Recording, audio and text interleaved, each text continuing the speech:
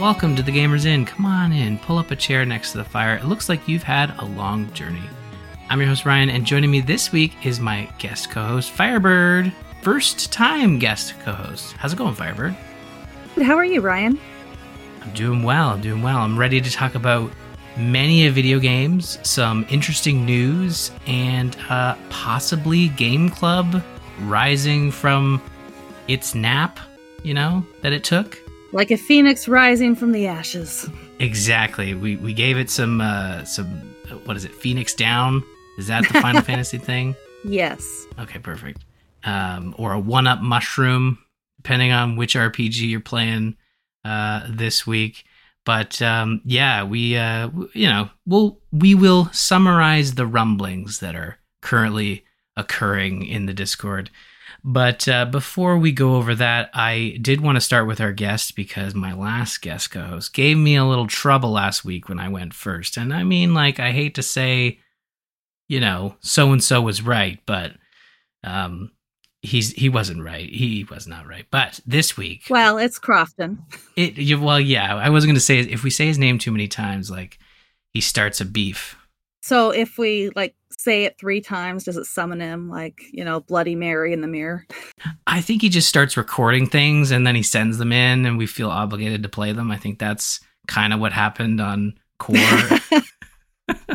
It's funny, I had messaged Scott, and I just said, I am so sorry for, kind of encouraging and teaching Crofton how to record audio and send it in. I swear I only did it so that he could record some spots for Dungeons and Diapers with his daughter. I've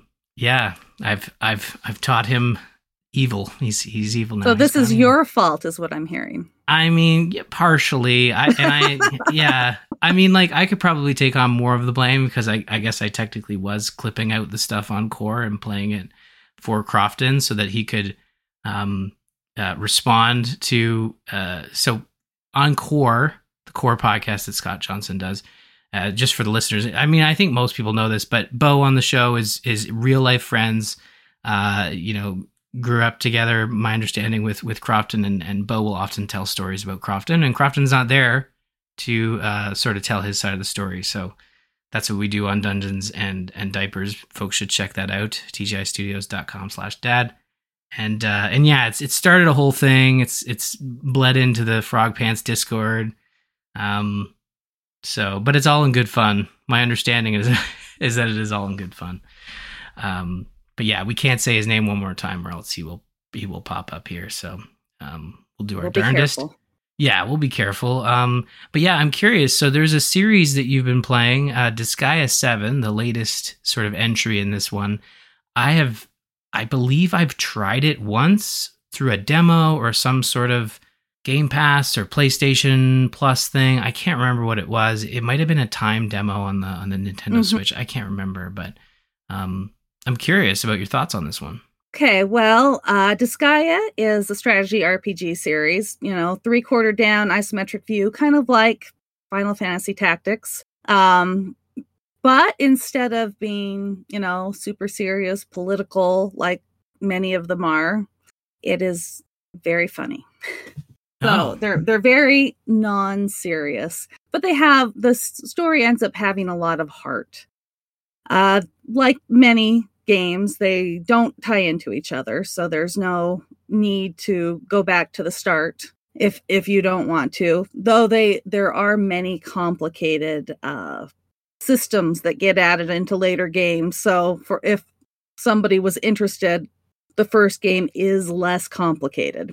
As far as combat goes, it's pretty standard for turn-based combat for a strategy RPG, but there are 2 really key differences that add a lot of interest to the system.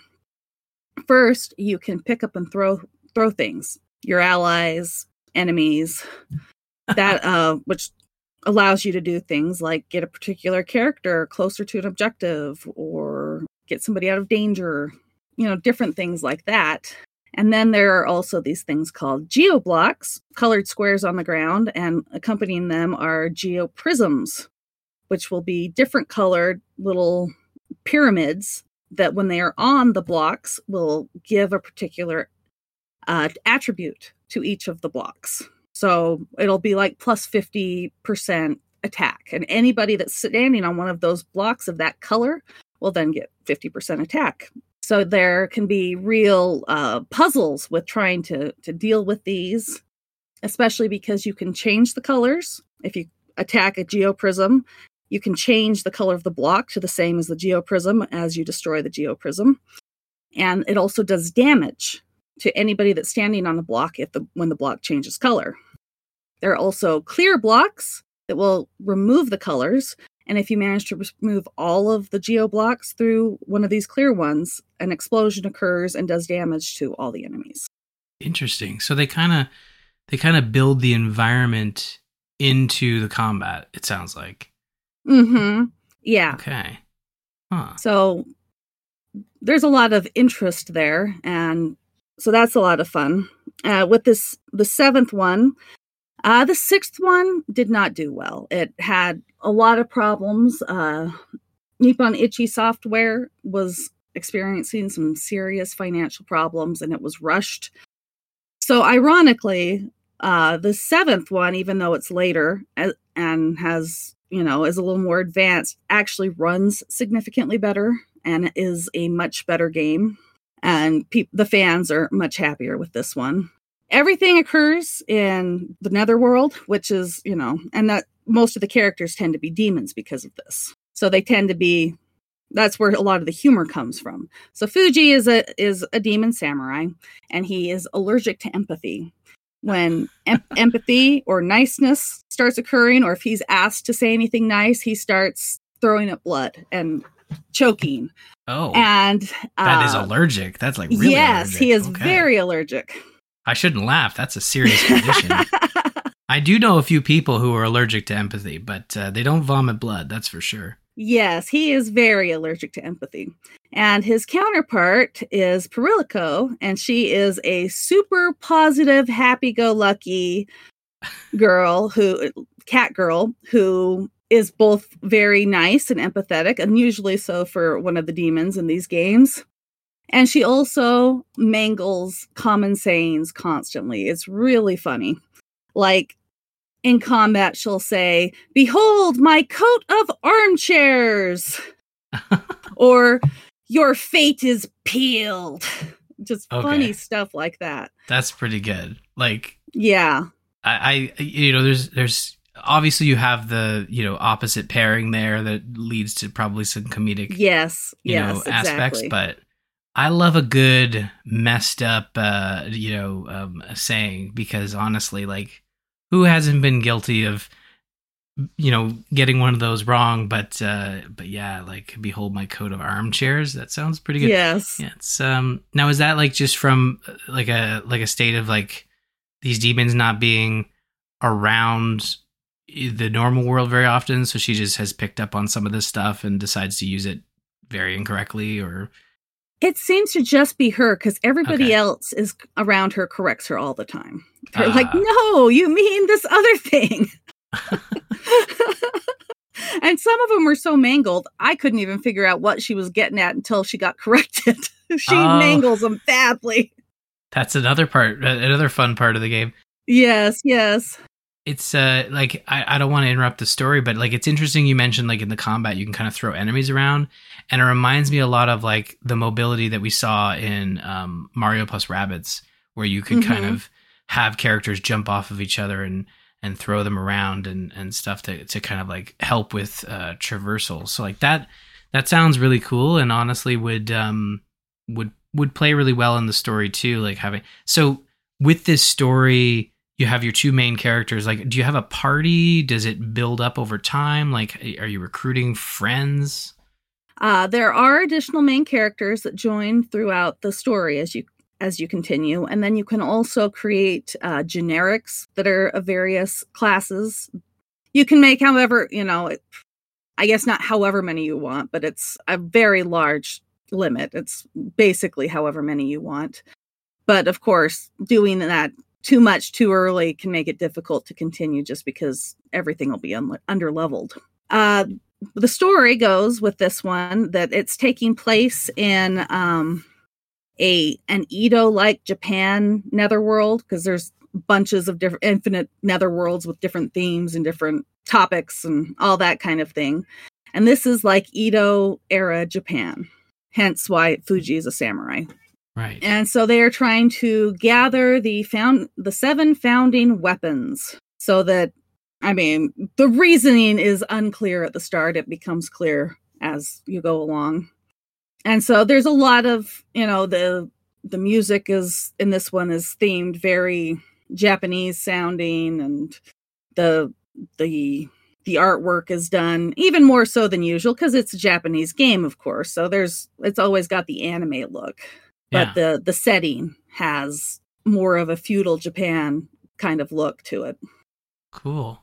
It sounds really neat because, again, like I think there was another franchise, the Yakuza franchise, that kind of had a game that went back to feudal Japan, and maybe it was last year, I think, and it was really well received, and it looked really cool, and I like the idea of kind of exploring different,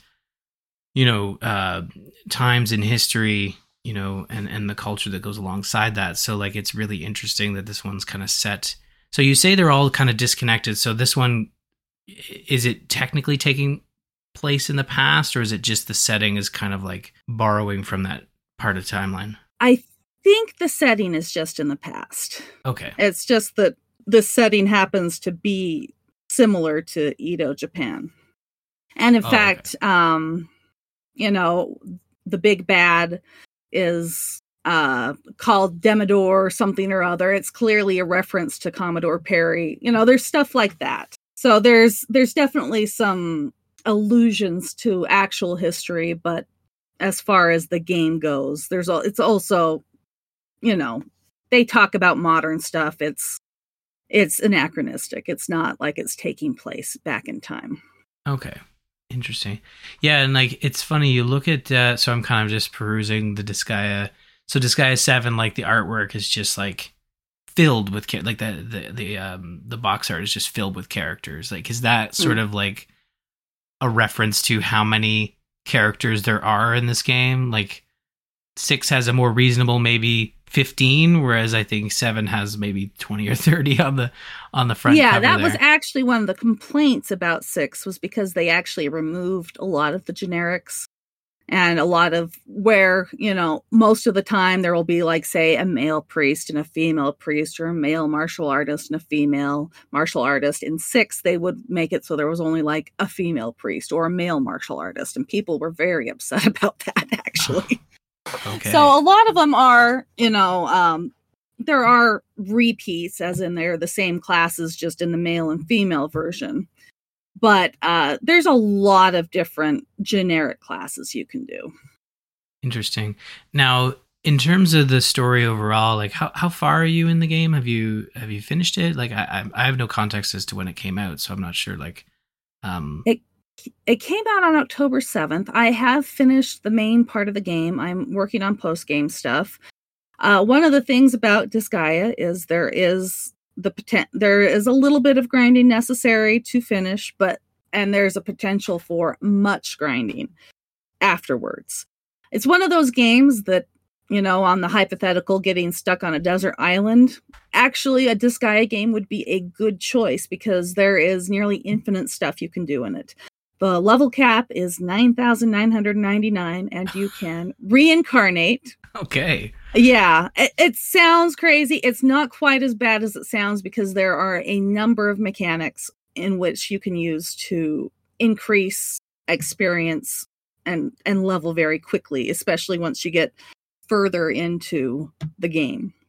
You could prestige, like in Call of Duty. Like, I haven't played Call of Duty in decades, but one of the things I remember is that if you hit level cap, you could like restart, basically. Is that kind of what you mean by reincarnate? Yes. Okay. Yes, you can restart, and then you get, additional stats on the character. So the next time as it goes through, it's stronger. You also have what's called the item world, where you can go into an item that's in your inventory, and you can level it up by going through this randomly generated dungeon inside.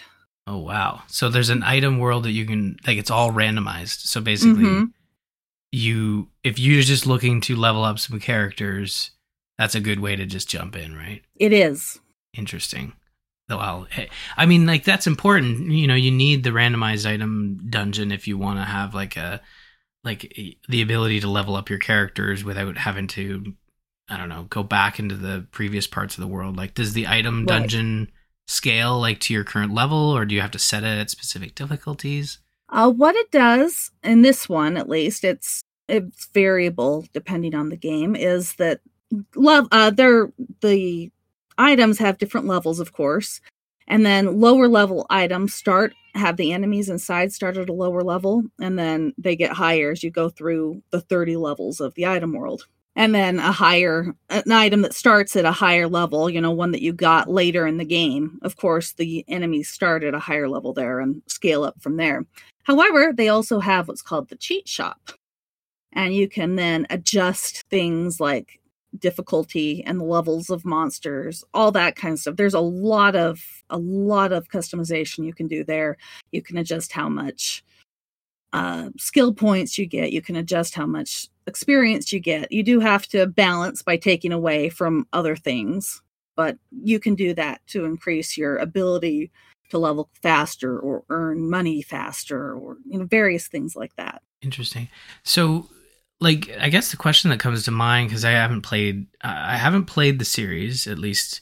I mean, my brain seems to think I have tried it, but the question I always have when it comes to any RPG or any game really is, is it the story that brings people, to the franchise? And I mean, the dialogue sounds hilarious. Like, it sounds like it's got a good sort of back and forth, but is it the overall story? Is it a combination of the gameplay? Like the gameplay, like, sounds also very dynamic with the geo blocks and stuff. Like, what is it that brings people back to the franchise? Like, this is obviously the 7th in the series. Like, it's released every, few years. What do you think brings people back to this one? For the people who are really, really into the series, they like the gameplay.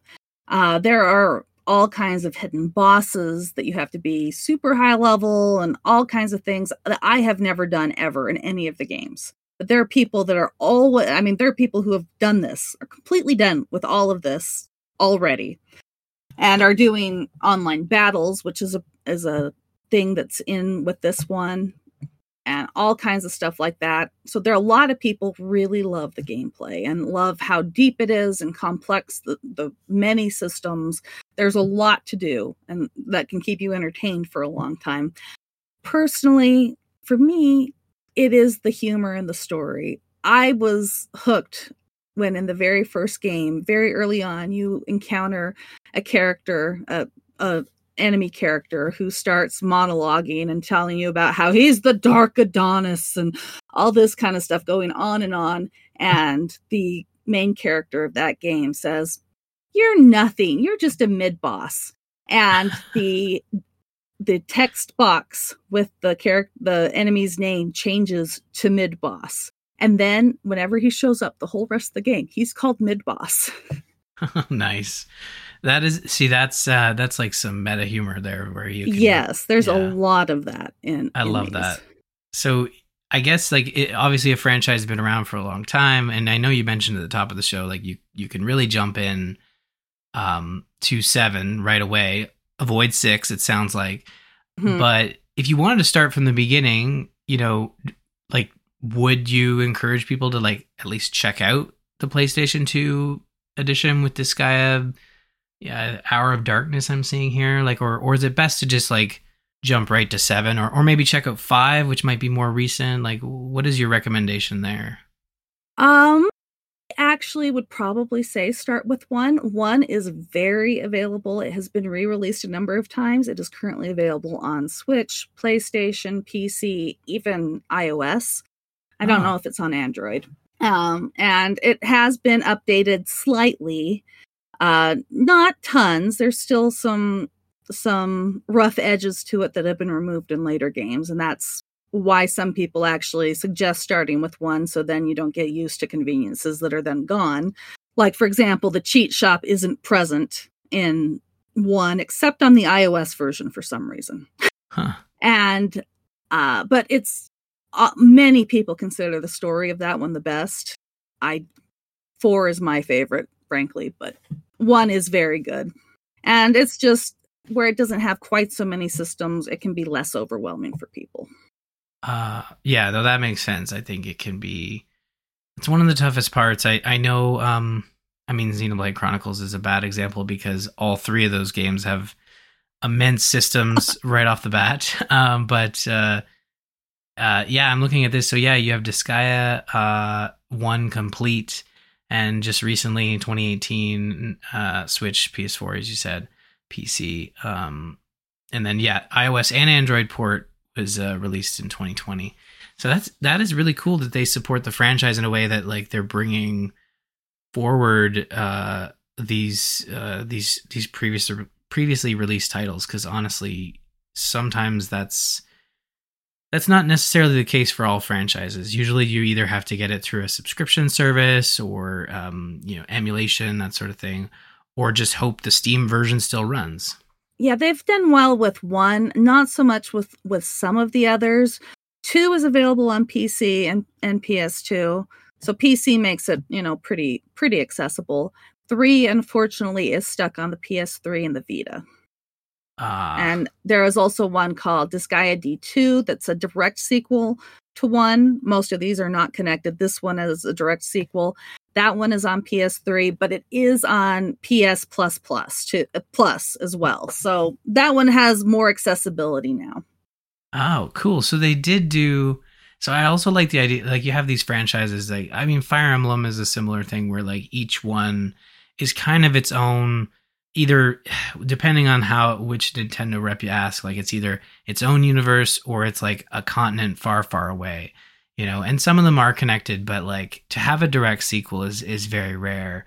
And this franchise sounds like kind of similar in the sense that like you have one direct sequel across like yes. the whole franchise. That's really cool. I like that idea. I like the idea of, picking 1 or 2 games in the franchise and like let's do a direct sequel. Let's follow up on these characters, see how everything's shaking. And yes, and since they were so popular, I think they wanted to do it with that one because of that. I'm seeing a lot of this penguin character. Yes, that is called a Prinny. It is a human soul that has passed on, and they are either paying for their sins or otherwise preparing for rebirth, and they are put in a penguin suit, a little demonic penguin suit. And one of the fun things with those is that when you throw them on the battlefield, they explode. Right, as penguins are.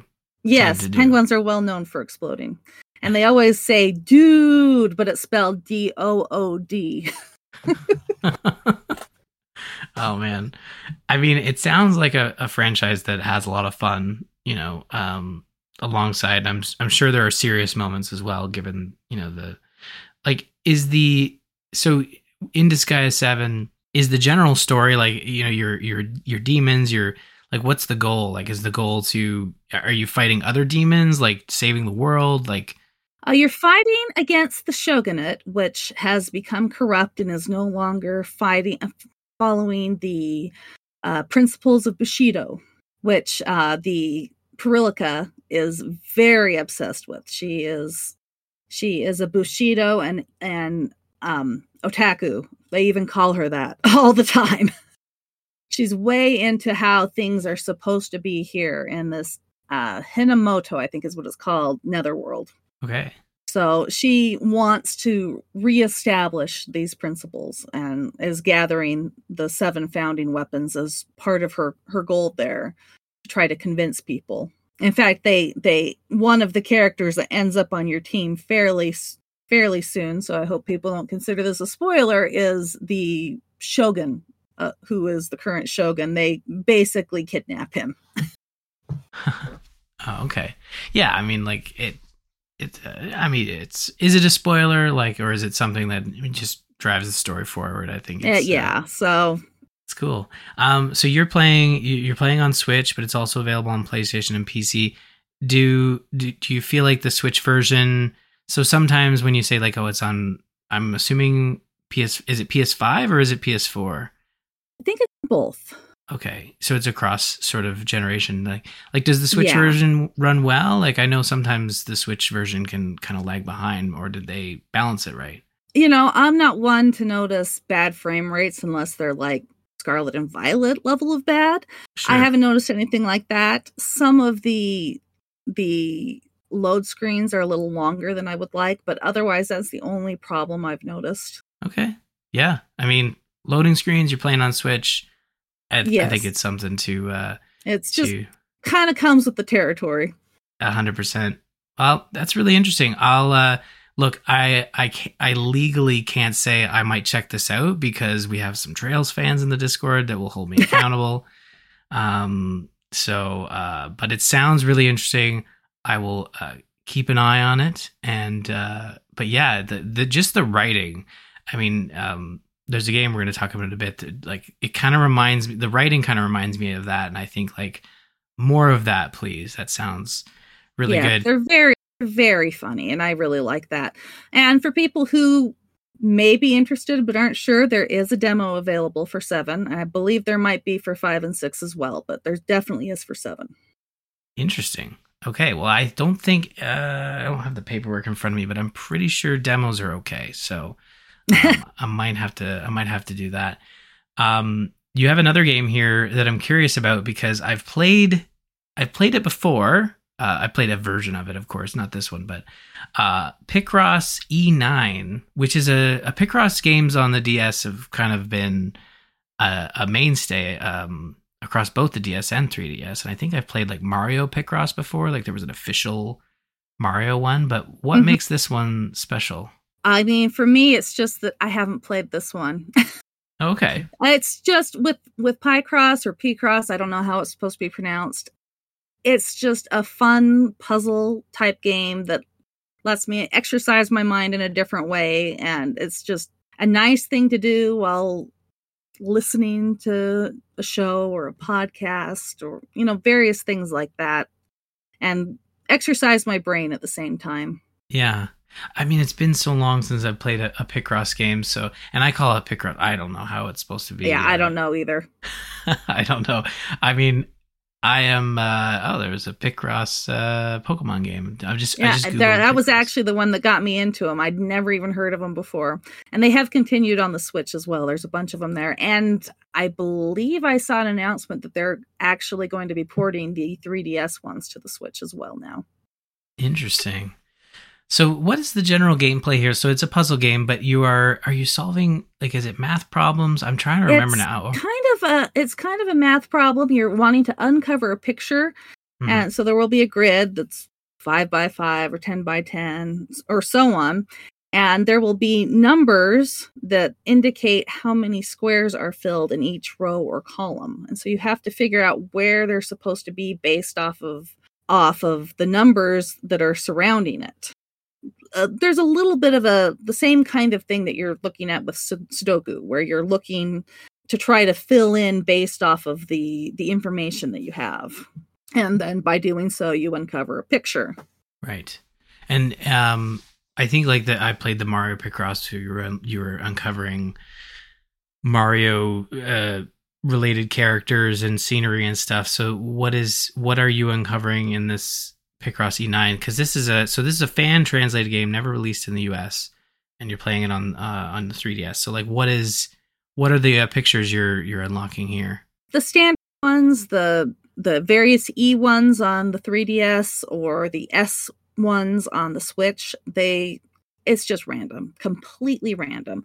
Sometimes for a little while when you're going through the bunches of puzzles, there will be a theme for a little while, like you might uncover 3 or 4 food items in a row or something like that, but there's nothing set. It's not like with the Mario there was a Zelda one through the old program before the current one, or maybe it was this one. I don't remember, but there was a Zelda one available through one of the reward programs through Nintendo. There was, there have been several others. On the Switch, there's one for Hello Kitty and the Sanrio characters. Or no, excuse me, that one's on the 3DS. But there's a Sega one set on the Switch that has, like Sonic and various other Sega characters. Mm-hmm. But it's more about like it's the journey, not the destination. It is. I don't even care what the picture is, other than just oh well, that's cool. That's what it was. But it's just the process that's fun for me. Interesting. Very cool.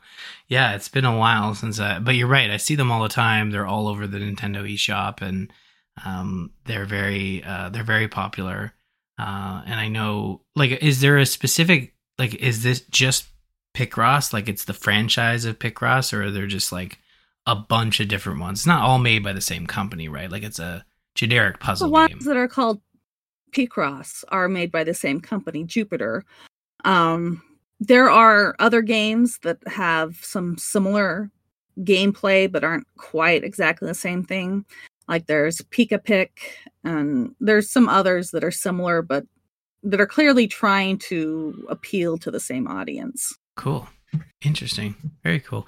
Yeah, honestly, a puzzle game sounds like just a puzzle game to, you know, just allow your brain to sort of work through the puzzle. That sounds like a really good break from, you know, I'm always looking for games to sort of take a break, you know, from from just, you know, having to read and, you know, sort out combat and determine like, okay, how am I going to defeat this enemy when it keeps doing this XYZ type stuff. So to just be able to focus on the puzzle would be really good. So I'll have to maybe I'll go download the Sonic one and I'll just see all the cool Sonic images.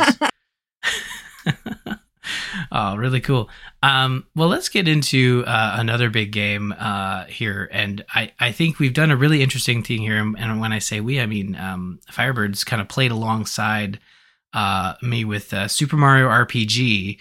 I played the remake, and you played the Wii U Virtual Console version of the game. And I played a little bit of the original just on my Ambernick just to kind of get a feel for it, a reminder of the I guess the good old days before we recorded. But I'll start with you. How was your time? Because you played the whole thing. Like I thought you just dove in to test it out, but you played the whole thing. I did the whole thing. It had been a really long time, like probably over 20 years. So I honestly didn't remember a whole lot of the game. I'd completely forgotten about the timing and the combat, in fact, until Sea of Stars came out and people were like, oh yeah, it's got combat like Super Mario RPG. I went, oh, I forgot that was even a thing in that. So I wanted to be refreshed. I had actually gotten it on the Wii U ages ago and just never gotten to it. So it was, with the remake coming out, it seemed like a good opportunity to go into it. I thought, I'm really happy for people who've been wanting this game and wanting access to it, that they have this remake, but I already have it. I'll just play what I have. That was not a good choice. Was that the actual voice you made when you started playing it? You were like, wow. Yes, that is a complete reenactment. Okay, I can picture it. I can hear it. I'm glad you brought us all there to understand your motivations. Yeah, I mean, it is obviously, you know, for folks at home, it's a Super NES game, came out in 96, tail end of the platform. Actually, I had to look it up because it came out, at least in North America, it came out in May, and then the N64 and Super Mario 64, I believe, was in September. So just like 3 months before the big jump to 3D, well, the first 3D Nintendo games. And but again, like, it's a game that I loved as a kid. I remember, I've told this story countless times, but like, I remember saving up my allowance as a kid and putting it in this teddy jar, which my parents gave to me. It's actually up here. It's on top of my shelf, and it's this like teddy bear glass jar, and I had it filled with Toonies and Loonies. I remember taking it downstairs and showing my mom the flyer for Toys R Us, and I'm like, okay, I want to go buy it. And she laughed because, of course, I was taking the glass teddy bear to the store, and she's like, "No, we'll roll it. We'll figure it out." That is adorable. Yeah, I would have been, I guess, 9 at the time or something, and I just remember her being like, "No, don't worry." But so we rolled the coins. I think we ended up putting it into the bank, and we ended up going to buy it. And the people at Toys R Us much preferred that, I can tell you. My stepdad used to always save all of his change that he got from anything. He had a big old jar like a giant plastic Coke bottle that was probably 2.5 feet tall that he would fill with his change. And then he would take it to buy things. And one time he went to go buy a couch with his change and they wouldn't take it. Because even though it was rolled and stuff, but they would not take all that change. So the people at Toys R Us much preferred that you guys put it in the bank first. Yeah. I mean, I get like when you roll your coins, it does like to a certain degree, you can tell how much you have there based on, I think, the rolls. I don't know if the rolls are like an exact science. Like I think you can maybe put a little bit more. They are the United States, but I don't know how it works for you guys. I think it's just paper, and you might be able to fit an extra loony or a nickel in there. I actually don't know. It's been so long since I've done it. But I know people still do it. You have those like change machines in grocery stores that will like take a little bit off the top to roll your coin for you. But yeah, I didn't do that. I think my parents were like more just like, we're not letting him go in with this, just a bunch of coin. Like just how embarrassing. But I just remember like, it was very rare at that time for us to go buy a game outside of like the birthday or Christmas time frame. Because I remember it being expensive. I remember it being like $90. Oh, yeah. Well, Super Nintendo RPGs were very expensive. Yeah.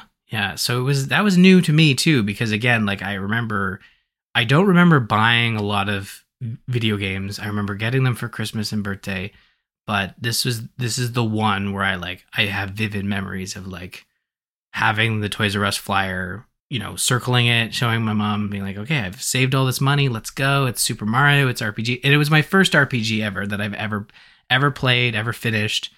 Love it. Love it. So, talking about the original and playing the original and even before the remake came out, I still hum the music. I still remember the combat. Although maybe not as well, because I did stream the remake my first 4 hours or so, and I'm like constantly jumping on enemies and wondering why I'm not doing initial damage, which I thought was a thing. But turns out is from Paper Mario onwards to be able to do like that little bit of bonus damage in combat before you enter it. Well, and where you just played Sea of Stars recently as well, that also corrupted you that way. Yeah, so I was struggling with that for a bit until chat sort of corrected me. Like, no, it's just, you're just initiating combat. It doesn't matter. No one gets an unfair advantage. Although I know in games after that, like if the enemy hit you or the enemy caught you by surprise, they would do damage to you. But so you played the remake on Wii U. You made it all the way through. You've refreshed your memory for the original, and you're saying basically like, so where are you at? Like, are you like looking at the remake as something you possibly pick up down the road? Like, have you kind of satisfied your interest in the game? Like, right for now, but if I ever feel the urge again, I will definitely get the remake. I will not be replaying on the Wii U. Yeah, fair enough.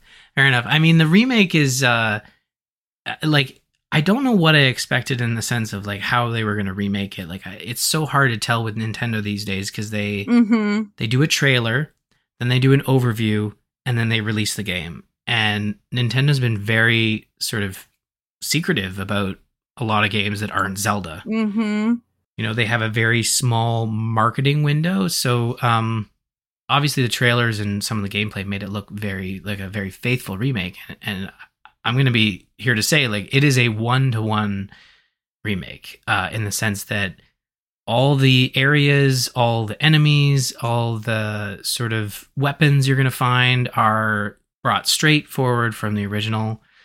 But there's a lot of work done to make this game it has a lot more quality of life updates that you would expect from a modern video game. So the biggest one, there's a couple of big ones, but like the one right off the bat is auto saving. And previously you would have had to jump on a save pad and save, but in this one, every time you enter a new area, it saves. So you have an auto save, which is pretty good because again, if you lose in battle, it kicks you back to your save. So now you don't have to worry about having to redo areas. You can you're fine. Like again, makes it much easier on you if you've forgot to heal or don't have enough items. That autosave comes in really handy. There's a map system and fast travel. So again, not present in the original. The map was there, but you can fast travel from the menu to just like pick any location you visited, and it'll load right into that intro to that area. And I can tell you later on when you're having to go back and forth, that must be wonderful. Yeah. Yeah. Especially, I mean, I don't want to jump too far ahead, but there is like a post game, which again is like how un-Nintendo like to actually like add stuff to the end of a game and have you, and it's all part of the system where you can, like they said this in the marketing where like you'd be able to re-challenge bosses. And that's present in this game. And I thought like, oh, it'd be like a menu system or some weird dreamland or something. But no, it's literally you travel back to these areas where the boss were and you have a conversation with them and you fight them again. So very nice. Yeah. It like they've done the work. Like they've fit it into the narrative in a way that, you know, is not like, they don't go into super detail about why this person's back and why you're fighting them again, but they have some fun with it. One of the bosses. So I did finish the game, but one of the bosses that you refight right off the bat is Bellome, which is the creepy eye dog.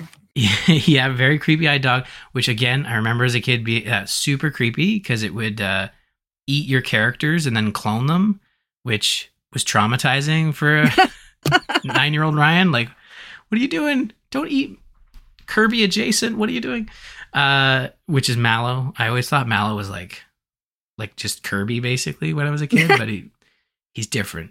He's different. He does not eat things. No, he doesn't. He's a cloud that punches very softly. Well, as a cloud would do. Yeah, of course. It's very true to his character.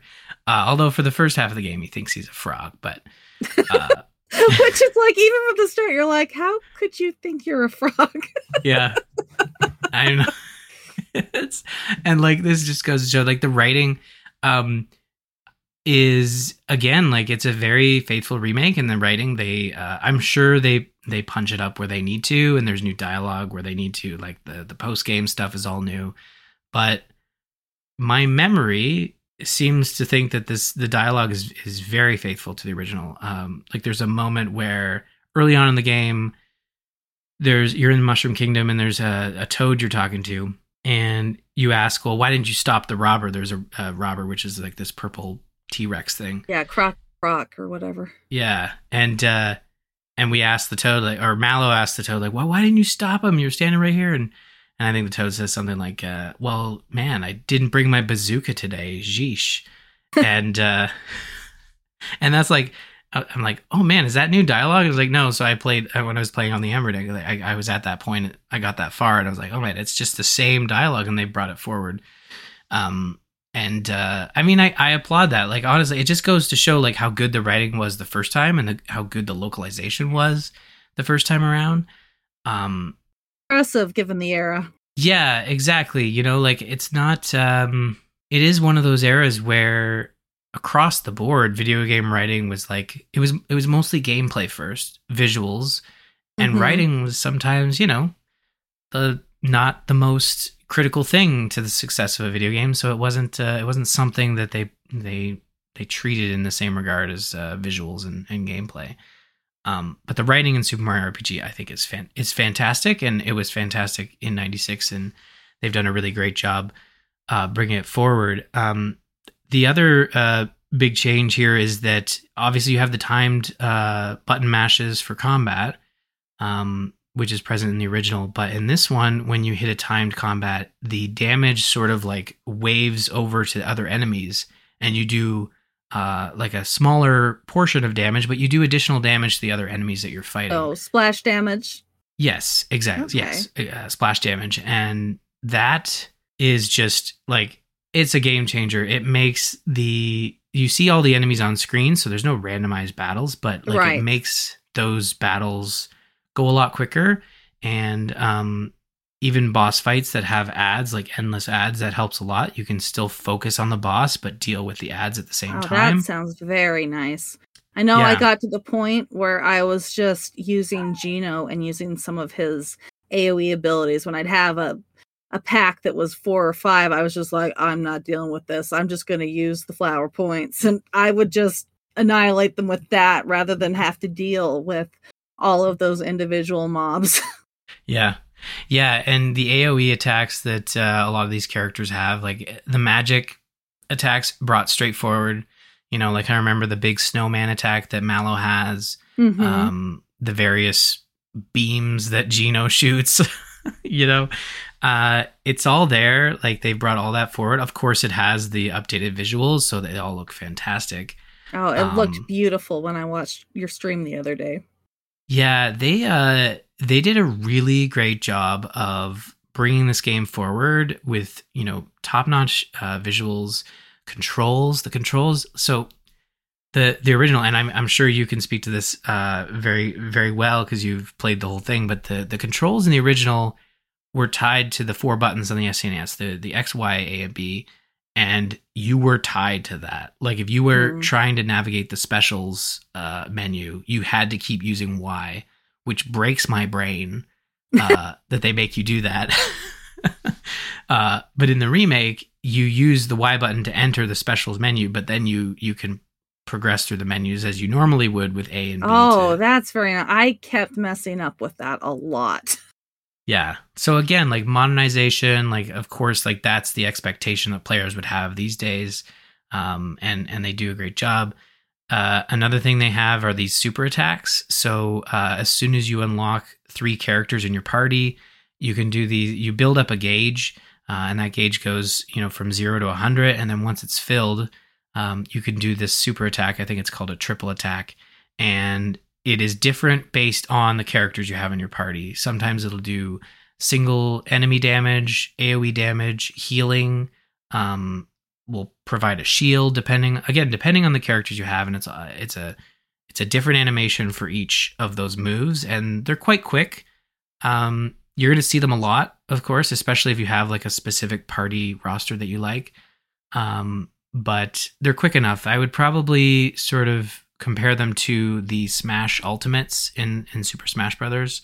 You're happy to watch it. You're happy to see it again, but like it's over before it's annoying that you're seeing it. It's not Knights of the Round from Final Fantasy VII. Yeah, no, it is not going to be like, oh, I got to sit through this again. And it takes a while to unlock, you know, get 100% on your gauge. It takes, you know, I'd say probably, if it's not a boss fight, 3 or 4 or 5 encounters to get it full again. So it retains between battles? Yes, so it does retain between battles. Yeah, like they don't punish you in that regard, so that's nice. And another thing that I like was very surprised to see is that when a character faints or it goes to 0 HP, you can switch that character out on the fly in combat. Oh, wow, that's fabulous. Yeah, it's crazy. Like honestly, I don't know how I beat Super Mario RPG on the Super NES, like given the fact that they didn't have that. Like you went into battle with your party, right? You didn't have the 5 characters, you had the 3. Like that's my understanding. Is that still that's correct for the original? That right? Is correct. Bananas. The fact that I've played the remake and I'm like, this is a game changer. Like the fact that you can swap in and out. So like you are limited to doing it once. It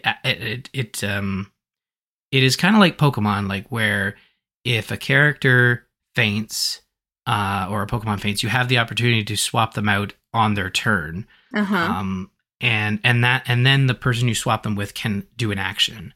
But you can also swap back in a character that has fainted. So to revive them, in order to use an item, you have to have them in the lineup. So that's the reasoning why you would maybe bring them back in.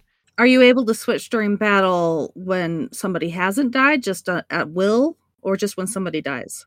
No, you can do it whatever you want. You can't switch Mario. Mario is the sort of the leader. That I guess shouldn't really surprise folks at home, but you can swap out your other 2 characters on the fly, even if they are still alive. The reasoning for that might be like if you're fighting a boss, you might not want 2 healers out. You might want to, switch Mallow back in to do. He has a new ability which I don't remember being there. Again, I'll ask you because you played it, but there's a move you can do. It's called Thought Peek, which will like look for weaknesses and give you the HP. That is in it, but it's Okay. called like psychosis or something. It's got a name that does not explain it at all. And so you're like, what is this? Oh, interesting. So they have that in there and is very handy. Another thing they've added for combat is the game will telegraph when an enemy is low on health all the time. Outside of maybe bosses. I don't remember seeing it on bosses, but I remember seeing it on all other enemies. And it'll basically show, like, when you are targeting an enemy, it'll show, like, a little red text next to it saying almost down or something.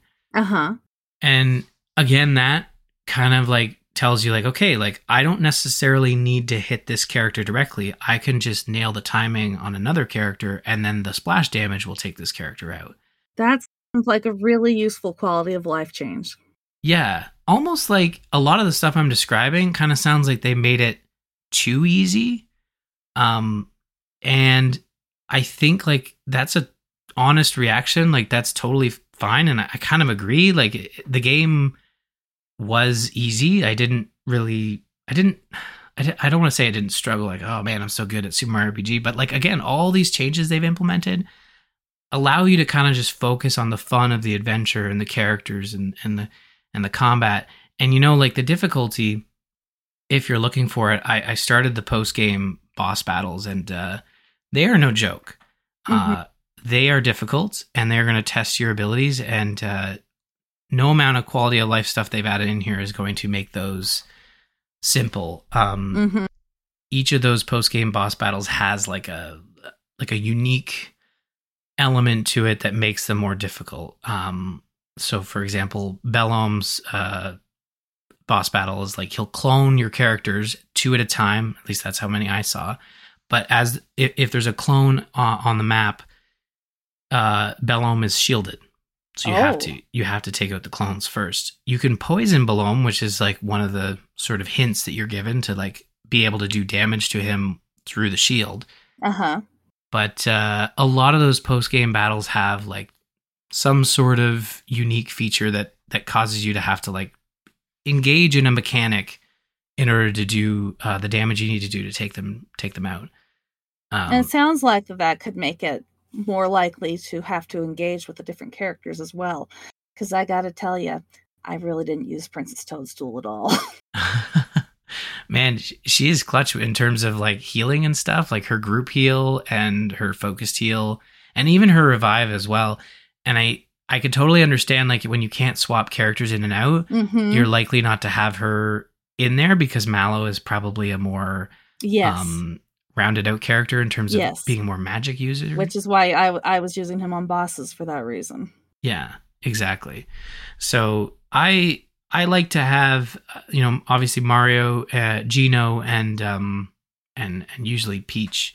But again, that's because I can swap in and out. So like I would often swap, you know, Bowser back in to have like all damage, you know, Gino, Mario, Bowser. And it's that feature alone, just like it's such a game changer. And again, makes it a lot easier and more forgiving. And this game, it's so much fun. Honestly, like if you are at home wondering like, do I want this remake? I think you do. Like it's a really good remake. Like especially if you play the original and you love the original. They did it. They remade it. It's very good. As for folks who maybe didn't play the original, like that's a tougher sell. It's still a very fun game, but this is still a very faithful remake of a late game Super NES title. So you feel that in terms of like the structure of the world. It's a very small game. It's condensed. I beat it in about 10 hours or so. But it doesn't overstay its welcome. Like it's fun in that range, but it is a full price title. This is an $80 Canadian Nintendo remake. The chances of this thing going on sale anytime soon is probably next to nothing. Like you're probably waiting till late next year to get this thing on a sale. Although I did use the voucher for it. So like that's probably your best bet if you're a Nintendo Switch subscriber, is to use the vouchers. And if you have a Costco membership, you buy you get the voucher using a gift card that you get from Costco for 90 US instead of 100 or whatever the Canadian equivalent would be. And so then you get the voucher for $90, and then the games end up being 45 instead of 50. Not bad. Yeah, I know Costco has some deals here on gift cards too. It's weird. It's like you're buying money, but you're paying less for the yes. It's hard for my brain to wrap my mind around it, but it works. Like when you think about, like, Nintendo is getting less money for their money they sell for money at Costco. I don't know. Yes. I don't know how they all work that out behind the scenes, but I'm happy to take advantage of it. Yeah, you know what? It makes the Costco membership worth it. So it does. Go. Well, and with Christmas coming up, there will probably be a sale on the gift cards for the PlayStation Network and eShop and various things too, reducing the cost even more. Yeah, 100%. And in terms of like the look, the visuals and stuff, there's also, they've added like the CG cutscenes. So anytime, maybe not anytime, but like most of the time when the original sort of cuts away from you controlling the character and the camera kind of pans and shows some things happening, you'll see that sort of represented in a CG sort of like a cutscene, and it's fully rendered. These characters running around and interacting, and it's a really nice touch to add to the game. They've redone all the music. You can swap between the originals and the updated modern songs, and they're all very faithful to the originals. Like when you swap back and forth, it's still got like the same sort of melody. It's just modernized. So you can kind of like, if you play the original, you can kind of guess like what it would sound like modernized. Probably sounding more orchestrated rather than the MIDI bit tune kind of stuff. Exactly. 100%. Like, again, like, this is probably, I mean, I'm super biased, but this is probably the best remake that I've played in terms of like remaking something, especially from this era. Like, remaking a Super NES game is tough because you kind of have to like balance it of like, okay, how much do we leave it in that realm of design from the Super NES era? Because if they were to make Super Mario RPG 2, it would be very different, I think. What? Like from this, it would probably bring forward a lot of the characters, but like wouldn't have sort of like these smaller areas. It would probably be a little more open world. Like a lot of it's like walking through a bunch of dioramas in the game. Mm-hmm. They're very small. So, but again, like that was the original. So like, I don't fault it for that, but I just wonder like, what would a sequel look like now that they've sort of brought it forward, to the Switch? It'd be an interesting, I don't think they'll do it. I mean, like, it took them 20 years to acknowledge this thing exists. So, like, I'm not holding my breath. I'm glad we got the remake. But yeah, like, it's fun. It's fun to think about. But they've done a lot here to bring this game forward to the Switch. And again, like, if you're curious about Super Mario RPG Remake, I'd say check it out. It's a great value when you have a Costco membership and you can buy a voucher and you start to chip away at that full price title. But I had a blast with it. Super fun, and highly recommended. I'm sure it's going to come up again in 3 or 4 weeks when we talk about Game of the Year. I don't think that will surprise anybody. But yeah, check it out. We have one more game here I wanted to touch on before we get to the news and our Game Club chat. This is called Worldless, and it is a brand new 2D platformer with a sort of unique sort of turn-based combat system. And it is a Metroidvania style game, which I know everybody at home loves Metroidvanias. This one is, like the art style is very interesting and it's very hard to describe, but like it's kind of got this like sort of abstract look to it. A lot of like base shapes, like triangles, circles. And you're sort of navigating through this world. It's 2D, you're platforming. You're unlocking abilities that sort of allow you to progress through the map. But the combat is also very unique. Like usually when you think of a Metroidvania, you think of like, you know, a run and gun like Metroid or a slasher like Castlevania. But this one is turn-based, so you engage in combat with an enemy sometimes by surprise, sometimes you won't see it coming, but other times it's like a little totem that you interact with. Because you're wanting to fight these enemies, and then depending on how the battle goes, you'll unlock like a skill point. But the combat is turn-based in that you have an action bar, and then through that action bar it's basically you're timed of how much damage you can do based on what moves you're using. You can attack standard, you can use magic, you eventually unlock a bow and arrow, and it's all based on combos and abilities to kind of see how much damage you can do in a window. Some characters might have these little icons that will show you like, okay, you can do additional damage with melee or magic. And that builds into this like stagger meter, which comes into play of like unlocking a skill point. So if you stagger the enemy enough, you can actually initiate a mini game where you, for lack of a better term, like, you know, eat their soul or something, or capture their soul or their essence. It's a very abstract game. Like the story is kind of like, I don't know, stars and light fighting each other. Like there's not really a story. It's sort of just portrayed, and then you can kind of like, I don't know, gather what's going on. It's not very straightforward. That's the one thing I probably would knock it, is that like it doesn't have like that. When I look for a story, I look for like, tell me what's going on. Like I need to know what are the motivations of these characters, what's happening. But it is a very laid back game of like, you know, you're a character, you're running around, you're light, you're blue, they're orange, you know. It's all good, man. So is it more pixel art, or is it more modern looking stuff? It is more modern. Like so it's more modern. It's more light based.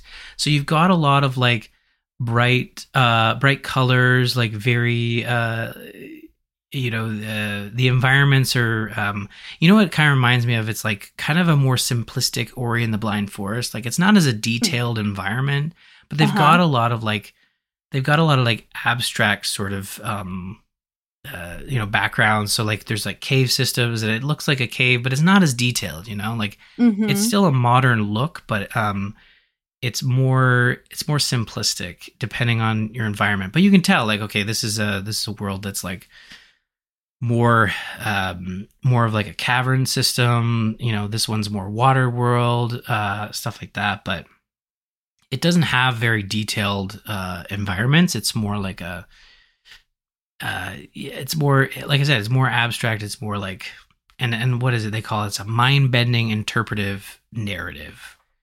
Whatever that means. Like you're kind of, it is what you get. I think what it is like you get what you sort of try to glean yourself as you're going through. Like it's fun. But the narrative isn't as like a strong a presence as I would normally look for in a video game, you know. But the combat is a lot of fun. Like it's very puzzle based. Like you're trying to basically whittle the enemies down, but build up their stagger meter so you can capture that skill point. And sometimes you can defeat an enemy, which will allow you to progress, but you kind of want that skill point. So you can retry those combats if you want to get the skill point. But so do any combats have skill points, or is it just the ones with the totems? They like, it really depends. So I'm trying to remember. Like I think most of them all do, except for maybe I think I did a couple boss fights where there wasn't one. But I'm pretty sure, yeah, you're always unlocking something. Okay. And if you're capturing their essence, you're getting a skill point. And then sometimes when you defeat an enemy, you'll walk a little bit to the right and you'll find like a new mechanic. Like most of the mechanics are traversal based. So for example, early on you unlock the ability to do like a sort of a little jet, a quick jet across the, I don't know what you would call it, but a dash, of course. Like why am I lost for words there? A dash.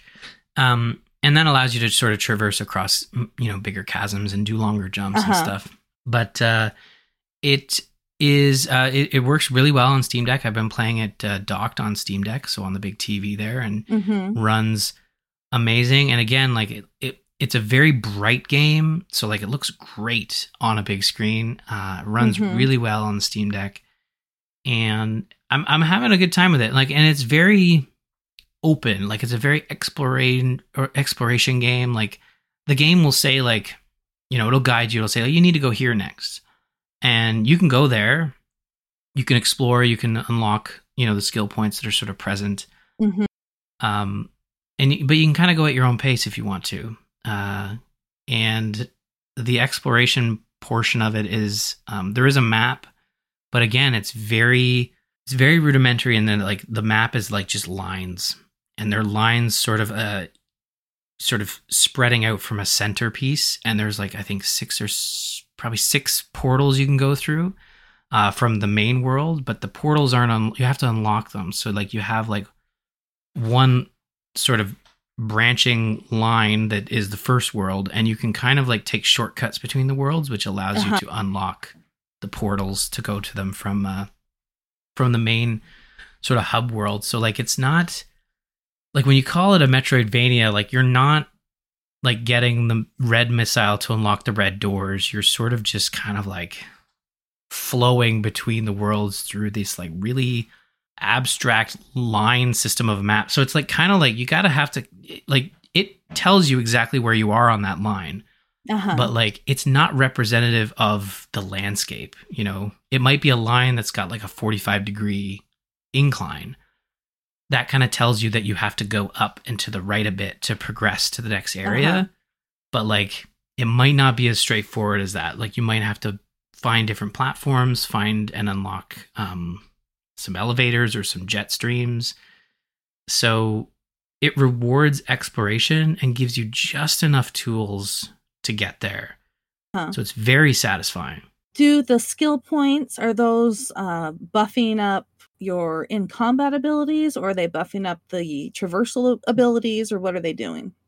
They are, it's all combat. From what I've been able to see, you're unlocking, you know, new combos, whole new magic systems, and the skill points are sort of based on whether you're defeating a blue or orange enemy, and each sort of skill tree, which also borrows from the map system, is just a bunch of lines with with sort of dots. Not as big a deal in a combat system because that's all you need. You really just need a couple of lines. And you're unlocking new abilities and new. There's a shielding system in combat. So like, again, I talked a lot about the attack, but in defense mode, you're having to sort of pay attention to the enemy, because the enemy will telegraph whether it's going to do a melee or a magic attack, or sometimes like a super move. And depending on that telegraph, you have to hit or hold the right button to shield yourself. So it's a very action turn-based combat. You're always having to pay it. You can't set down the controller. It's like, all right, let's let this guy run through the animations. Like, no, you gotta be paying attention. It's not one of those turn-based games that you can kind of just let the CPU take its turn, right? But yeah, I'm enjoying it. Like I don't know how far I am. I feel like I've progressed quite a bit. It's again hard to tell what's going on. Like what is the? I think the goal is to just I don't know, let's mess some stuff up. Like let's upend the table. Like, I don't know.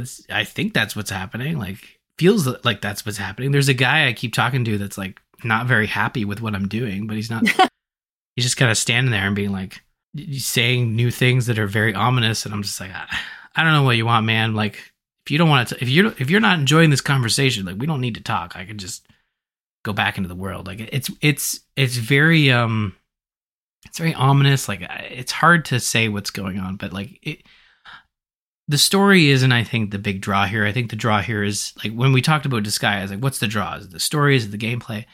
I think for Worldless, it is the gameplay. It is the Metroidvania exploration, you know, the rewarding of exploration and finding new mechanics to platform. The combat, it can be difficult at times. Like, I've struggled with the combat a little bit. Mm-hmm. Mostly because like it kind of reminds me of a fighting game, like it's a turn-based fighting game, and I'm terrible at that. That's kind of the vibe I get from the turn-based combat. Like it's not like your typical turn-based RPG. It is very much like a fighting game. You have to pay attention to the characters' weaknesses and pay attention to their. Man, I'm also terrible at parrying and shielding. So like that's not great here. Like I take a lot of damage. That should surprise nobody who's watched me play Elden Ring. But it is fun. I really love the Metroidvania stuff and the platforming. It reminds me of Ori in the Blind Forest. So like, well, it sounds very interesting. Yeah. And again, runs great on Steam Deck. It's verified, and I'm playing with an Xbox controller docked, and it's a great time. So, well, and it sounds like with all the colors, if somebody has picked up one of those new OLED Steam Decks, playing it handheld might be fabulous. Yes, honestly, like I think I've avoided picking up any sort of OLED screen because I don't want it to ruin just the general cost effectiveness of an LCD screen. Like, I imagine if I were to pick up like a Switch OLED and I know someone's going to say, well, your phone's probably like, I don't know if the phone. It's not like, the same looking at your phone though. Yeah, I didn't think so. But I know if I were to pick up like a Steam Deck OLED or a Switch OLED, I'd be like, crap, So yeah, no, I think if folks have that new Steam Deck OLED, I believe Worldless is also on the Switch. I think it launched across all platforms. I should have had that in front of me, but I am playing on Steam, and let's see. Oh, it's on everything. It's on Nintendo Switch, PlayStation 4, PlayStation 5, Xbox Series X, S, and 1. So it just launched today. So there you go. Oh, wow. Yeah. So let us take that opportunity to head into the news. But before that, I want to thank our patrons over at patreon.com/thegamersin. Thank you so much for all the support that you provide over the course of the year. It helps us buy games, pay for hosting, and just generally keep the show a-running. So we appreciate all the support there. We're also doing Extra Life, bit.ly/TGI Extra Life 2023. If you caught my Super Mario RPG stream that I did on Friday, there was a brief moment where I was talking with the Toad voice for donations, and I think we all agreed that it needed to stop. But we got some great donations. I missed that part. Yeah, it was right at the beginning, and I think everyone was like, "No, we made a huge mistake." But we did raise some money, so it all goes to a great cause. And I can still speak, so it must not have been that bad for my voice. But I promised we would talk about TGI Game Club, and this has kind of been marked out in the notes for a couple of months because it's been a while, and we're obviously in a busy season with fall and Extra Life and all these video games coming out. It's just been such a big year with all of that, the releases. Yes, and it can be very tough to fit in like another game, even though we're playing like 3 to 4 hours a week. So Game Club has kind of seen a bit of a chatter, and I just kind of wanted to give everybody who listens to the show, may not be in the Discord, kind of an idea of like what this is. And Game Club is essentially like a weekly video game session where you play, you have someone who's probably played the game before, sort of map out what a week's worth of gameplay would be, whether it's 3 to 4 hours. And then you play that, and then a discussion opens up in the Game Club forum where you, discuss that chunk of gameplay. And there's been some rumblings, Firebyrd, of like what could be next. And it's looking like post-Christmas for sure. So the new year is what we're aiming for. But some remakes have kind of like been floated. How do you feel about playing The Last of Us Part 1? I think it sounds like a great idea. It's been nice to use Game Club and suggest games and vote for games that I've been meaning to get to and haven't yet, and that would be one on my list. Yeah, and I know it's one that, myself included, like a lot of folks have played once and been like, I'm good. That was the one, and there have been sort of so specifically at Part 1, there was a remake that came out that sort of brought a lot of the improvements from part 2 into part 1, but there's like really no changes to the story. So like from a game club perspective, like you could jump in on PS3, you could jump in on PS4, you could jump in on PS5 or PC and have a similar conversation with some nuance there in terms of like, you know, systems and such. But it's a very accessible game depending on how you want to engage with the game. So that one's come up. I think Final Fantasy VII Remake got sort of thrown out there just in terms of like Rebirth coming out in February. I feel like that's a long game. Like it might be sort of on the tail end. I seems like I've heard it's 30 hours, which seems a little longer than we usually go for with the Game Club games. Yeah, because I know I feel like what was it? Jim is going to hate me for this, but it's like 13 Sentinels. I got there. That was a bit of a longer one. It worked out in the end, and I think that one was like a very good example of like, I've been meaning to play this. I probably wouldn't have gotten through it if it weren't for Game Club. Not because of the game, but more just because it was a little longer and just required a lot of it. It required more attention than I usually give to video games. As people probably know, I jump around a lot. That like Final Fantasy Remake would be a good one. I think what was the other one? It was. Am I missing any that have kind of popped up in there? I think those are the two that sort of come to mind. The ones that have been brought up recently. Yeah. So either way, we're looking to kickstart Game Club again in 2024. Get it going again, and there's been some suggestions to sort of look at The Last of Us Part 1, maybe Final Fantasy VII Remake. But yeah, jump into the Discord, you know, have some discussions. We obviously have a lot of time. Well, not a lot of time. We have some time before the new year to determine what we want to play. But yeah, Game Club will return in 2024. Now, let's get into the news. So you threw this one in here. Heroes of the Storm keeps getting patched, and people are... what's going on there? Well, it just got another patch with apparently changes to every hero, which, of course, once again brings up the question, why now? They supposedly stopped development in 2022. Why do they keep doing patches? People are hoping maybe that means there will be more for heroes. Yeah.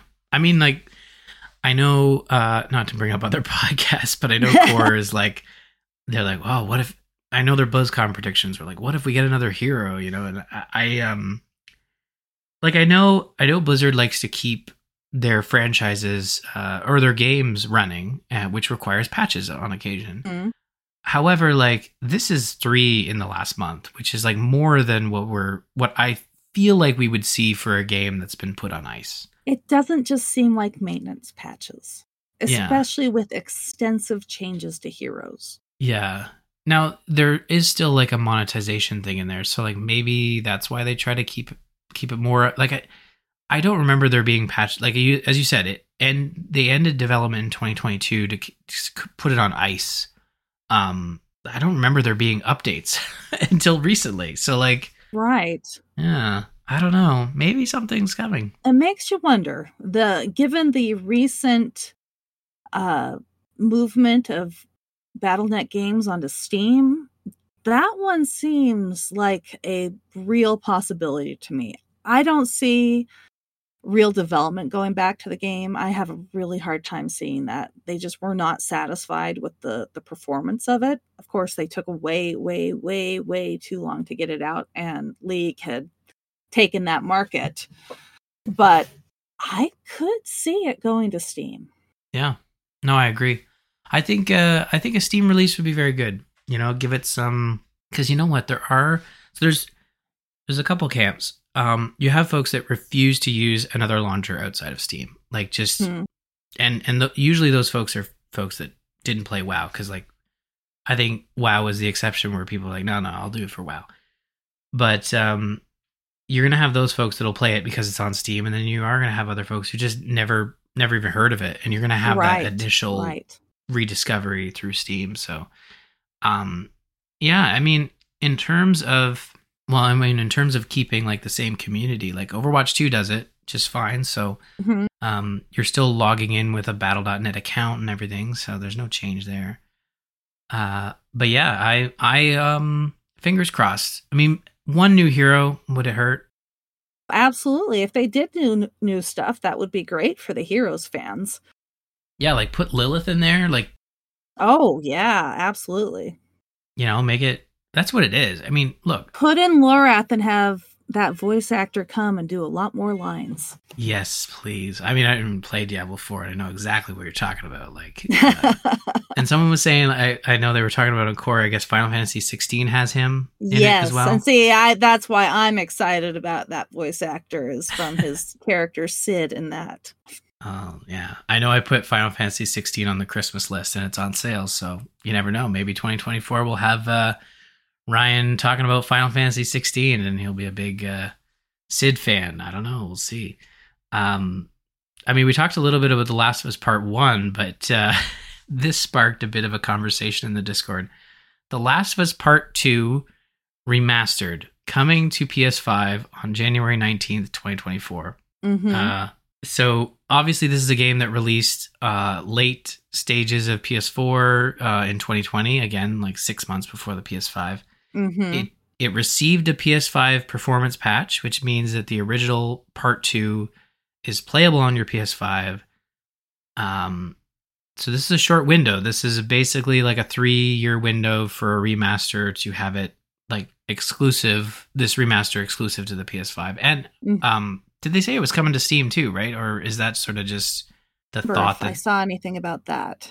I know you're right. I think it's just people assuming that this will likely be the version that makes it to Steam. I would think so, but then given that it's a PlayStation exclusive, it'll be a ways off since they take their time with bringing those over. Yeah.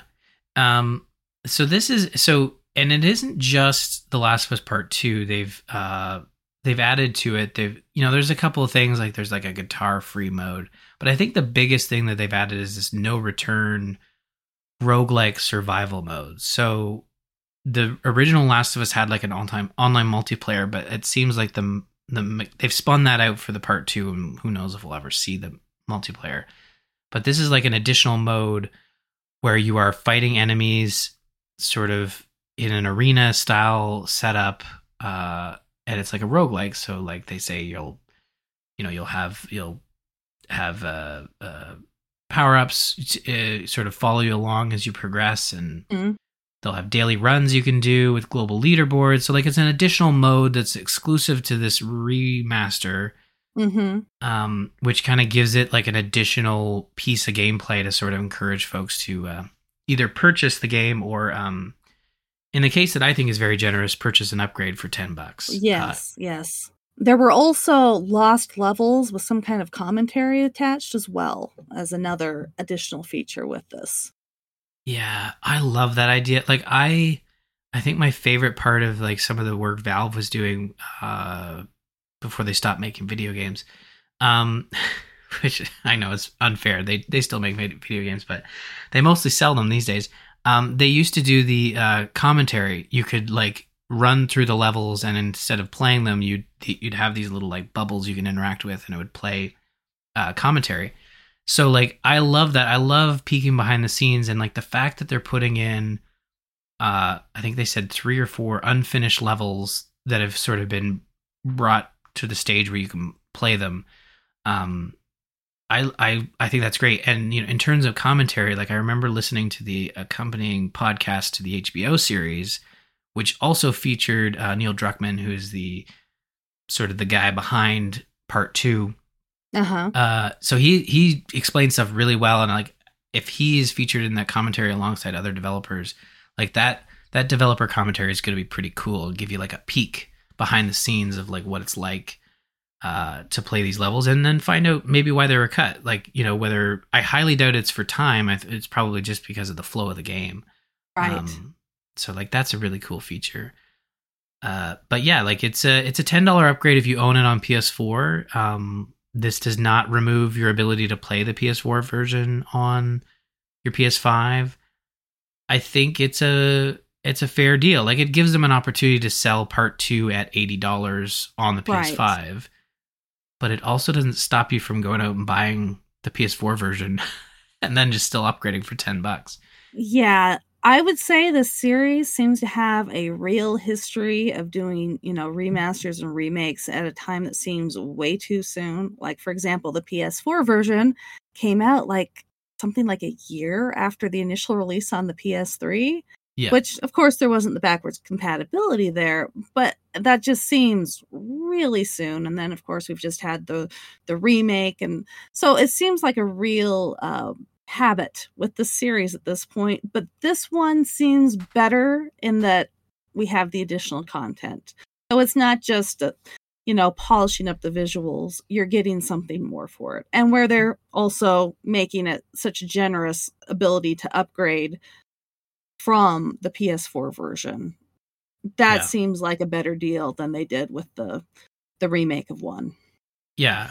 And they didn't pull a Nintendo where they will re-release a game at full price, $80. Mm-hmm. And we saw that a lot between the Wii U and the Switch, but not a lot of people had a Wii U. We established that you have one and I have one, so there's 2 right there. So we apparently have about, half the world's population of them. Yeah, exactly. Well, anyone who has a Wii U, just let me know in Discord. I expect people to, 3 or 4 of you to chime in. But I think that Sony's obviously taken a lot of heat for how they've handled cross-generation games in terms of like the free upgrade, the $10 paid upgrade, and I think there's examples of like games where the main difference is that it's a similar game, but it looks better on the PS5. And I think charging $10 for that is basically just bridging the gap between, the previous generation where games cost $60 and the new generation where games cost $70. And I never really liked. It just feels greedy, especially because in many cases, the visual difference doesn't seem that huge. When we played God of War 2018 for Game Club, I did play it on the PS5, and so there was some upgrade to it, but it wasn't, gigantic, and it looked great. And then going on to Ragnarok looked better, but it wasn't like this massive difference. So it feels greedy to see that kind of, upgrade when it's not like necessarily a huge difference. Yeah, I always appreciate the way Xbox has done it, where it's just you're buying the game. You're buying the Xbox version, and it's going to run the proper code depending on your platform. I think that's the right consumer approach. Yes. And I get but then I think Sony has sort of taken that approach and sort of, obviously they aren't doing cross-generation games anymore. They've ended that practice, and now they have exclusive PS5 experiences that are $70 US. So, but they've kind of taken that sort of upgrade idea and then I think usefully here applied it in the right way that is consumer friendly to be like, okay, we could have just said, give us $80 for this. I keep jumping back and forth between Canadian US prices. So everyone at home is, depending on their locale, is like, what's happening? It's either on sale or it's too expensive. So, I'll stick with US. So it's $70, but in this case, $10. And they did it with, the Uncharted collection that they released a few years ago, where it was, I believe, $15 or probably just $10 US to upgrade your existing copy. But there was no additional stuff added there. Right. So that wasn't as great. But I think in this specific instance, this is a really smart approach. And, you might get a few people that don't buy the PS4 version and just give you the $80 for right. So we'll see. We'll see how this goes. I think it was supposed to be announced at the Game Awards and obviously got leaked a bunch, and then they fast tracked the announcement. But it'll be interesting to see. My biggest thing is it'll be interesting to see what those lost levels sort of. Yes. Yeah, that's my. That's where my brain's at. I'm curious about that especially, and then I might see whether it's worth the $10 upgrade. And you can port your saves too. So that's the other thing too, is that your saves can be brought forward. So that's a neat feature as well. So yeah, if you're a Last of Us fan, you can now own what was the joke? It's like there's like 6 games, but there's only 2 there's only 2 parts, or 5. There's 5 editions, but there's only 2 games, plus an HBO series. So collect them all. And our final story here is going to be about Embracer, which is continuing to fall apart at the seams due to the fact that they lost out on that $2 billion deal or something. Yes. And they say they've confirmed 900 staff laid off, but they warn there's more to come. That's a little alarming. That's very alarming. It is, especially given how many studios they gobbled up in such a short time. Yeah. And we've already seen, entire studios disbanded under their aegis and games canceled. I think that, what was it? At least 15 games have been canceled behind the scenes. Yep. Yeah. They mentioned 15 projects sort of shuttered. They are a big enough company that like the 900 is only 5% of their workforce, but still like 900 is a lot with more to come. Like right. They shut down Volition, which is the Saints Row folks. 10% of Crystal Dynamics is apparently gone. Yeah. Yeah. And then they're saying they might sell Gearbox off. Like again, like probably one of their in-house studios that would probably, fetch a good amount of money if they are looking at sales. But it is interesting because like if folks remember, Embracer like kind of came out of the graveyard of THQ. Like they bought up a lot of THQ back when it closed down, and honestly took over their name too. They were called, I think, THQ Nordic for a while before they switched over to Embracer Group.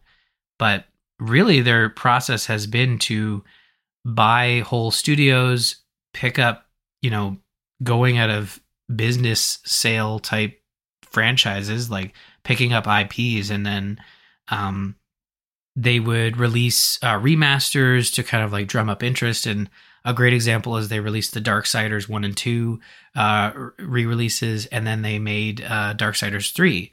So like they've done some good there in terms of like bringing back older titles, but and then bringing out a sequel. They've done that. They're doing that with Titan Quest 2, which is supposed to be out this year. So like they've done some good, but like I think their critical mistake here is like buying a bunch of companies with imaginary money, and then when the imaginary money goes away, it's like, oh crap. Well, and buying up companies that aren't necessarily doing well, because there might be reasons for that.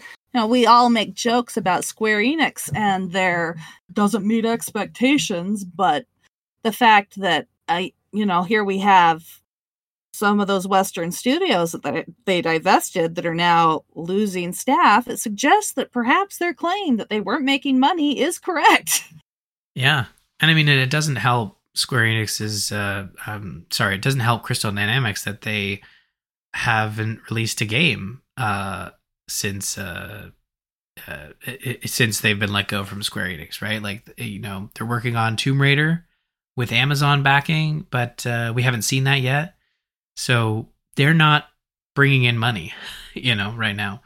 And yeah, like, we talk about Western, like other studios that are struggling. Like, I don't think Gearbox is necessarily like, I don't think Borderlands 3 and the Tiny Tina's Wonderland was like, it was received well, but I don't think it did as well as like Borderlands 2 did, like in terms of expectations, Well, yeah, none of their stuff has done as well as Borderlands 2. It's been tough. I mean, it's been tough for a lot of, studios. And I mean, they have some winners. Like I knew Remnant 2 was a big one. I see a lot out there. They finally released Dead Island 2, which from what I understand from this article was a success. So they have some wins, but like, again, like when you have such a large portfolio, you kind of need more than a couple. Right. And when you were expecting to get $2 billion and then suddenly you don't have it, because some of them might very well do well if they have time, but you need that money to get that time. Yeah. exactly. And in related news to this, there was talk that the KOTOR remake was not in active development, but then and that was going to be basically like our way to end our show on a big disappointing fact. But then I just saw a tweet that literally went out an hour ago that Jason Schreier is saying that they're look, I don't know if this is going to make anyone happy, but like they're saying they've spoke with 2 people at Saber Interactive that said they're working on it. So like they got a couple of people working on it, as confirmed by Jason Schreier. Okay, what that actually means for it actually coming out anytime soon is not necessarily great, though. Yeah, no, it's not. I mean, maybe by 2035 we'll have the remake. It'll be on the PS7, and we'll be all set. But like that one, when we talk about studios not living up to their potential, like that was where Aspyr was working on it, which was more of like a port studio. They work on a lot of like Mac ports and remasters of older games. Were they the ones that brought out the Switch port? Yes, yeah, they did. I think so. I know they did. They did the Switch port of the episode 1 racing. Mm-hmm. So they do a lot of those ports, a lot of those remasters, and they were supposed to be working on this one, but they got. It sounds like they've been taken off the project in terms of, and they have Saber Interactive working on it, which are the folks behind the World War Z video game that just came out. I think that's the most recent example I have for those. But yeah, I mean, better than not working on it at all. It sounds like, and of course, it's a game that was it was announced, and I want to say just announced. It's been years, but it was announced and like said basically then like, went stay tuned. Dead. Yeah, and then we didn't hear anything. Yeah. And if Dead Island 2 can come out after like a similar thing where there's a CG trailer and then you hear nothing about it for 7 years, maybe I think KOTOR is possible. Like KOTOR is like, you're going to move money around for that one, because if you do it right, that'll sell a lot. And actually, even if you don't do it right, a bunch of people will probably buy it before everybody knows anyway.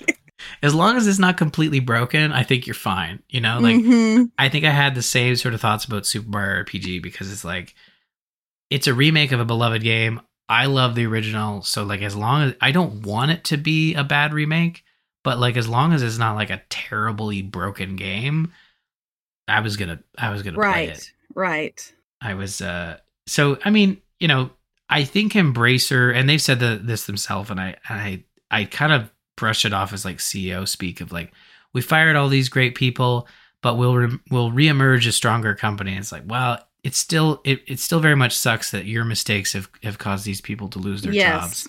Indeed, so, especially at this time of year. Yeah, 100%. Like, why? I mean, I know it's been a constant thing across the year, but it feels like it has been something that's been occurring in the second half of this year, like more so. Seems like there was a big rush at like the start of the year, like in January. There was like across tech, Microsoft and Facebook and Google and all that. But then it's been a lot of game companies lately. Yeah. So we'll continue to look at what Embracer's doing, and we'll it's kind of funny because like you sometimes don't even realize you're playing their games, like, because they are literally this group. They're not like Square Enix where it's a publisher that makes games. Like they're just, it sometimes feel like it's just this like money group, like a publisher, like, back in the days where Blizzard was under like Vienna or something like. Yeah. It was started with a V. Yeah. I don't remember what it was though now. Yeah. I don't know. But it felt like it was like they were just the money folks. They weren't like a publisher that was actually knew how to do video games. Which is why, Activision ended up buying themselves out to become Activision Blizzard. It's interesting. I mean, the industry, it's been said a lot, but like, a great year for video games, like a terrible year to be making those video games. Yes. And hopefully, I think you're going to see more unionization. You're going to definitely see it at Blizzard now that they're owned by Microsoft. Yes. A lot of that sort of organizational work has been done. It's just a matter of having an organization or having leadership that is willing to, negotiate and actually put the union into place, right? And Microsoft has said that they are neutral and they're not going to try to block it, which is what Activision Blizzard was actively doing before. Yeah, it's bananas. I understand why they do it because, corporate profit and shareholders and all that. And, everyone can't be happy for a company to be successful for some reason. It's a shitty thing, especially when you have a lot of folks who really do enjoy the byproduct of the video games and stuff. So, but yeah, we'll keep an eye on Embracer. Obviously, hopefully they're able to sort something out to, not do further layoffs and maybe hire some of these folks back with projects and stuff. But yeah, KOTOR remake still maybe possibly happening. At least 2 people, keeping the license active. So there you go. If you want to join in the conversation, I'm sure there will be some folks talking about a lot of the stuff we've talked about. bit.ly/TGI Discord. It's a great spot to jump in, have various conversations across our various channels. And before we do leave, I did want to give Firebyrd here an opportunity to let everyone know where they can find you on the internet. Well, I don't really do social media, but you can find me on the Discord with everybody else. Yeah, that's smart. Not doing social media, that's where it's at. As someone who works in social media, that's smart, But yeah, social media is a thing. But hey, it's how we found out that KOTOR is still a thing. So maybe it's not all bad. Yeah. Maybe no. It's you got to have a lot of good filters in there for it to be useful, and not get into arguments. yeah. Just don't engage with the arguments. But Discord is a great spot. We have a lot of fun there, and it's a great community. And it is a great extension of the podcast. So check it out, bit.ly/TGI Discord. And that's going to do it for our episode. Firebyrd, thank you so much for being on the show and bringing some new games onto the show. I always love having guests on to basically pick their brains on franchises that we've never talked. I shouldn't say never. I don't want to upset anyone if we have talked about it before, but I'm pretty sure we've never talked about Disgaea. So, okay. Well, thank you so much for having me. It was a lot of fun. Yeah. And we'll definitely catch you in the Discord. And you can find all of our episodes at gamersinpodcast.com. You can follow us on Twitter, not Firebyrd, but you can follow Jocelyn at Joss Plays, myself at R. Murphy, and don't forget to follow the show at The Gamers Inn. Thank you so much for staying at The Gamers Inn. Tune in next week. Thank you, Firebyrd, and go play some Disgaea. Goodbye, everyone.